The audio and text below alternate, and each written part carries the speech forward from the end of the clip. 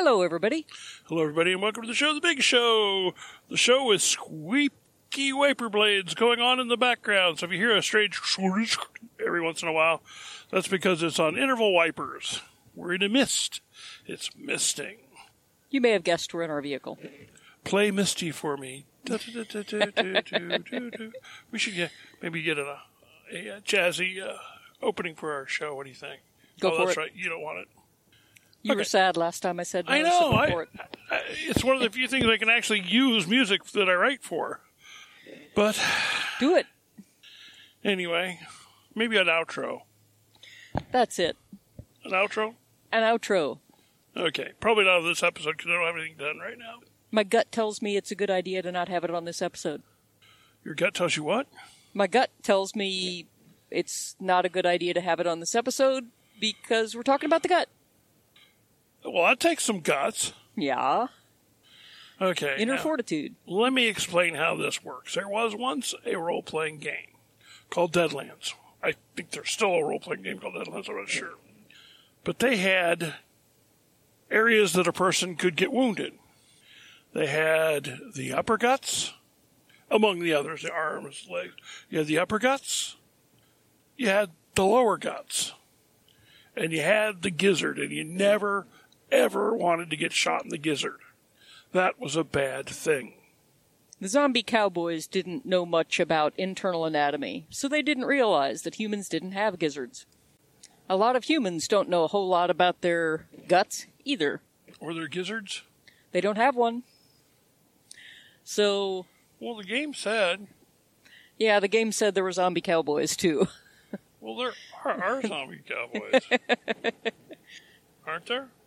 I hope not. Okay. The reason that we're doing this episode is it's the first of a new series of our Prepper Med line, because I teach things about how the human body works for a living, and some of this stuff is things that it would be useful for preppers to know, and it doesn't seem to be talked about a whole lot in prepping world. So since this is an angle I have that maybe is not too terribly well covered, Salty had the brilliant idea that we should have a series on it. And I thought that was actually a good idea, so here we are. It was just a gut feeling I had. Yeah. And then we had to start with the guts, because if the guts ain't happy, ain't nobody happy. That much is true. For those of us who have had intestinal distress, man, it's not good. No. And it's the last thing you want to have to be dealing with. Okay, not the very last, but one of the things you definitely do not want to be dealing with if you're trying to deal with another kind of emergency situation. But it's also one that is extremely prone to pop up when people are trying to deal with emergency situations. So it's very prepper relevant. So, here's what you got. Big long tube, running mouth to anus. You stick the big food molecules in the top. You chop them up into much smaller chunks with the help of some lovely, horrible green-looking digestive fluids produced by your liver and pancreas and dumped into the gut. Once you got them chopped up, you drag the parts you want across the gut wall and dump them into the blood. Send stuff on a little further. You've got a vibrant population of neighbors and tenants who are the microbes that live in your large intestine. And for the most part, that's good. Most of them do you no harm. A significant subset of them have various useful functions to you. And only occasionally do you get a bad actor down there. So you got the microbes, and they live off the parts you didn't want, mostly. And then anything that's left over gets ejected out the other end. So that's the digestive tract mission in a nutshell. That's the guts. As far as pieces, I wrote an article to accompany this, and it's got a little diagram, so if you're not familiar with where the pieces are and where they go, it'll help you out there. Nothing much exciting happens in the mouth other than physical breakdown. Get stuff mashed down small enough, you can swallow it. Mix it up with some nice slimy saliva. Also, mostly to make it easier to swallow. Runs through the esophagus that runs behind the heart and the lungs, just trying to get you through the chest to the abdomen where the real action's going to happen. And then you finally get to the stomach, the most overrated of your digestive organs. 'Cause mostly it's a storage tank. It stores, it churns, it does a couple of other minor things, but not a whole lot. If you want to know what stuff looks like at this point, well, the last time you vomited, that's what you were tossing up on the floor probably came out of your stomach. Then, the warm-up band is done, and you pass the stuff on to the place where the action really happens, which is the small intestine. The liver sends you some bile, the pancreas sends you some pancreatic juice. Enzymes in there digest all your food. Lots of interesting little transport proteins I'm not going to tell you about along the edges. Pull all those nutrients out and dump them in your bloodstream so you can have them. Then you get to the large intestine, which is much shorter than the small intestine. It's a diameter thing. That's where all the microbes hang out. They live off the fiber, which is carbohydrates you cannot digest. They add some vitamins in. They live their own potentially happy little microbe lives. And then you get rid of what's left. There it is. Well, poop. Kind of stinks, doesn't it? You can thank the microbes for that part, too.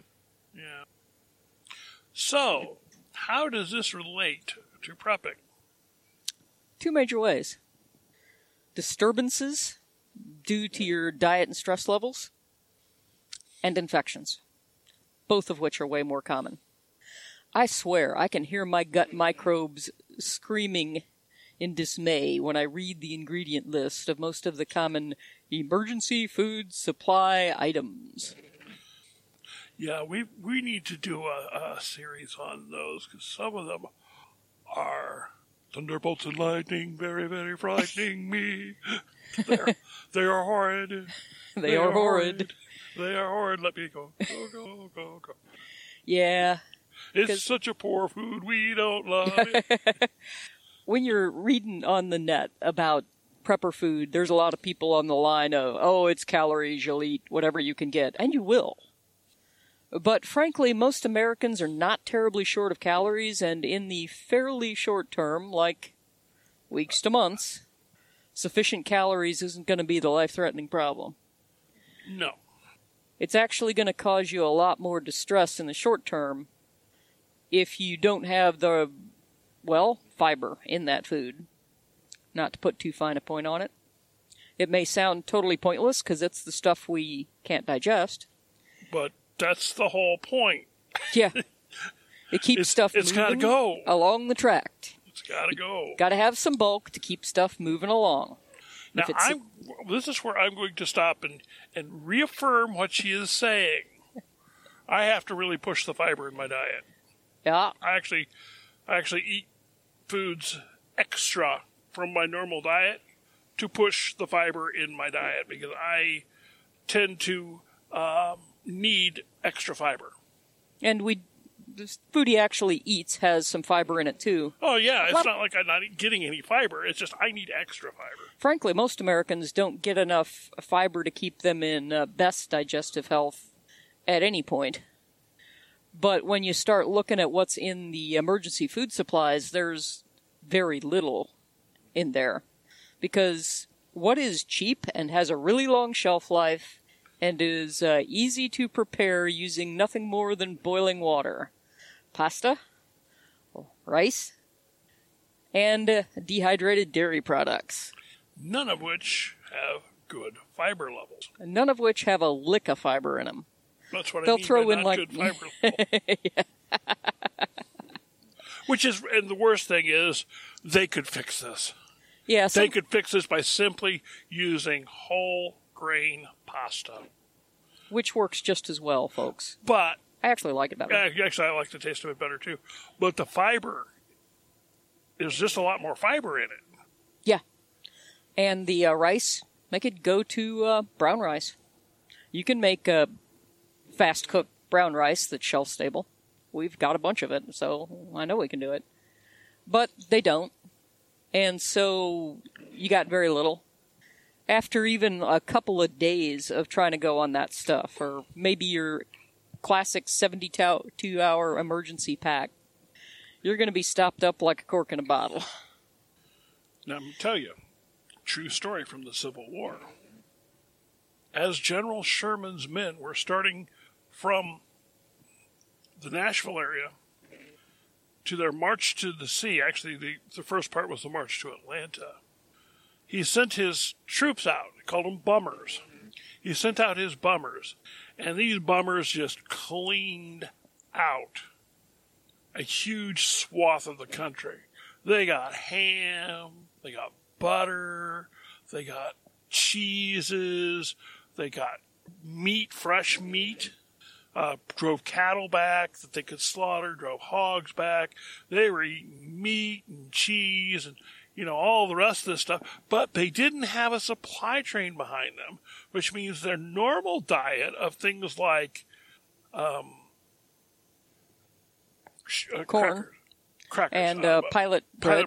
Pilot bread or hardtack is what the word I was looking for. Hardtack, which at the time was made out of whole wheat, not white flour. White flour. Excuse me. After a week or so of eating literally high on the hog, they were begging for hardtack because they couldn't go. They were clogged up because they didn't eat all this non-fibrous food. They were used to their hardtack, their peas. This is what they were used to, and they made a change. And a week later, even though they were getting the best food the country had to offer, literally, they were dying, literally, because they were getting impacted. Impaction is the most serious outcome. It's rare, but it can happen. But when you've got and it's way more people of iffy health who've been, yeah. been campaigning for years, and you get 40, 50,000 of them. It may be rare, but that's a lot of people. They were often water limited too, and that makes it worse. And that would make it worse in a prepper situation as well. Right. That's why people on a keto diet have got to push the fluids. One of the reasons. Yeah. Well, one of the reasons, but it's a big reason.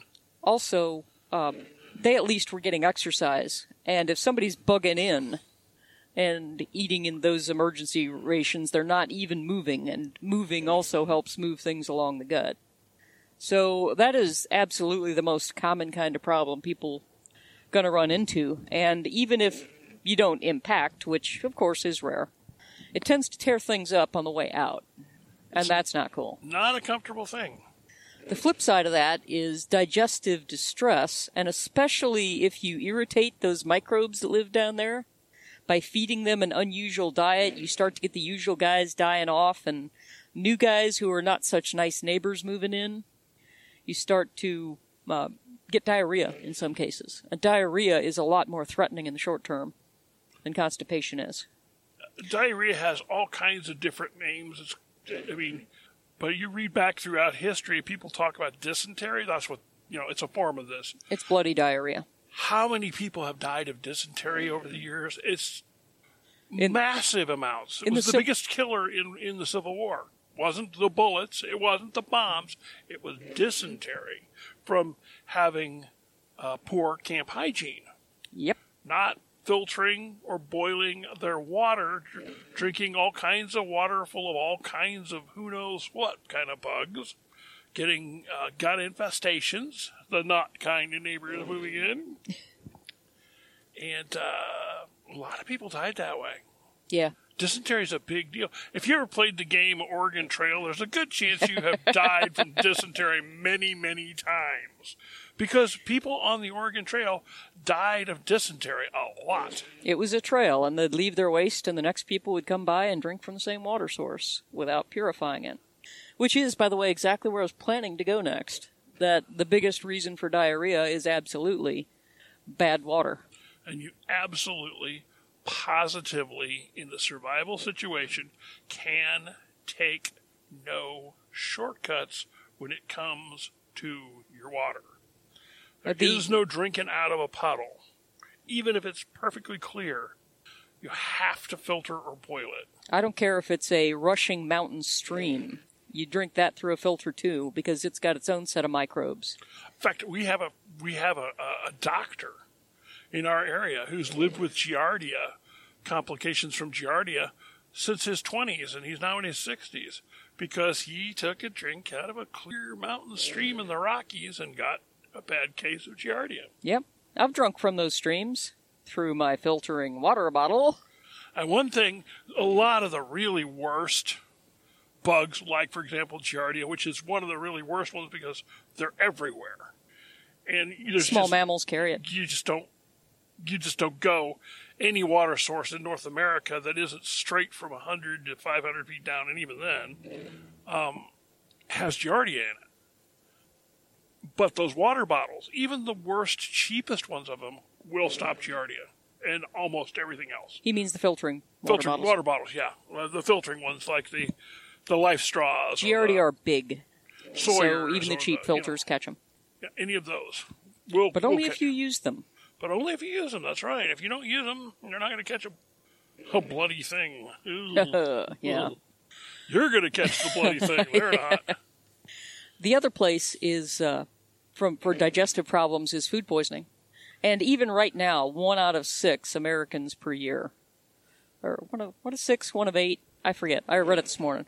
1 of less than 10 Americans per year gets food poisoning right now. Of course, they're usually mild cases that you feel some indigestion and you're over in a day or so. But some cases are way more serious than that, of course. Some cases are fatal. They can send you to the House of Pain. They can indeed. Oh my gosh, I've had a couple of cases of it over the years that just were brutal. When you're sitting on the toilet with your head in a bucket, and it's coming out you every way it can come out, except for maybe your ears, and then maybe is only a maybe your ears, because your ear bone is connected to your leg bone. Yeah, isn't that scientific, right? It's right up there with the gizzard. Yep. Yeah. Okay. So the food problem can be from toxins in the food, and let's be honest here. If you've lived in a place and your power's gone out and the refrigerator hasn't run for a while, have you not had that internal conversation with yourself of, well, it's probably still good? And if you have had that conversation, don't you think the answer to it relies in part on how hungry you are and how much food is in the house? The hungrier you get, the more likely it is, in your estimation, to be okay. And there's hygiene. Hygiene with the water that you use to prepare the food, the fact that when you have to work really hard to get water and work really hard to heat water and not just turn a tap, hygiene tends to go south quickly if you don't exert willpower over keeping after it. And so you get contamination of food from that source as well. Which is another reason why every prepper who plans to bug in really, really, really, really, really needs to nail down the latrine thing. That's going to be a big deal. And then you have to be just as careful because you're at the mercy of how careful your neighbors are if you live around some other people. Yeah, less so if you're careful about your water, but still. Yeah. So, those are all reasons why they are prepper problems. And in there, you can see a lot of the potential solutions. When you're laying in your emergency food supplies, keep an eye on keeping it in composition somewhat similar to your normal diet so you don't make your tenants unhappy. Make sure it's got some fiber in it so you don't stop entirely up. Have good ways to get water clean easily. Multiple so you'll use them. Good ways. Yeah. Easy ways. A lot of people actually don't drink a whole lot of water, and they don't tend to drink enough if they don't have nice flavorings in their water. So watch that, too. You will be drinking more water because you won't be drinking a lot of the stuff that a lot of people drink now. You're not going to Starbucks in the morning, Well, and another thing to keep in mind is now we're not going to get very much on the medical end of things, but one of the first things I'd sure have in we do have it, are plenty of antidiarrheals. Yeah. Because diarrhea gives you dehydration, and dehydration will sap the energy right out of you, make you feel terrible, you'll be listless, and you'll be much less capable. Likely to take care of yourself and your peeps the right way. Also, it causes ion imbalances, and those can actually kill you. I actually, in the written form of this one, I linked back to an old article I did on diarrhea to give people some more concrete researched ideas on what to do about it. But you maintain your hygiene. You keep in mind that the calories you might get from iffy food may not be worth the risk if it's gone bad on you. I mean, I'm not one of those people who throws food out as soon as it hits its expiration date. I think a little more carefully about what's likely to actually be a risk and what's not. But then I don't eat it if I think there's actually a risk. But yeah, a part of that, though, is when we stock our foods, we're very careful to stock foods that, even if they are a little over their X date, are not the kind of things that will go bad. And if they do, you can tell. For example, we'll have canned foods, and you can tell if a can of food has gone bad on you. It's not any probably start to swell, it'll rust, Ooze fluids from the can, that's right out. If it has a strange color when you open it? If it doesn't do any of the first parts, though, you're generally going to be okay unless it's a high-acid food. Just don't really go too far over. No, when it looks strange when you open it. I don't eat it. Or smells strange. That's usually the older high-acid foods, though. Yeah. That do that. So, those are things to keep in mind. And rotate. You might think about some preps that are fermented foods, because if they're fermented and they've still got the live cultures in them, they're a good way to repopulate your gut with human-friendly neighbors after they've been depleted by a bout of diarrhea, by a course of antibiotics, something like that. It can be a quick way to get yourself back on track. This is not a really a prepping thing. But for non-prepping purposes, I use, if I have had some intestinal distress, I'll generally eat some yogurt. Live culture yogurt. Live culture yogurt. And even the frozen ice cream type live culture yogurt works, as long as it's live culture. That's the key to the whole deal. And what a great excuse to eat some frozen yogurt with chocolate in it. Yeah. You got room my way. There's a car coming now. I also have a police officer sitting over clear. there, so I'm not going to take any funny moves. This being one of the most dangerous intersections in the state, we're going to be conservative about it anyway. It is the most dangerous intersection. The single, woohoo! The single most dangerous intersection in the state of Missouri. We just passed. You have to really watch that. It's the thing is, it's only 10 years old, and it is the single most poorly engineered intersection. I think it's just impossible to imagine what they could have been thinking when they designed that thing. They probably had a case of the trots, and they were dehydrated, and they weren't thinking clearly. That's my story, and I'm sticking to it. Don't let that be you. After all, we need all the good intersections we can get. There you go. Thank you for listening. If you enjoy the podcast, hey, share it with your friends. Share it with your neighbors. Share it with your... okay, don't share it with your mother-in-law because, it's your mother-in-law. But anyway... Hey!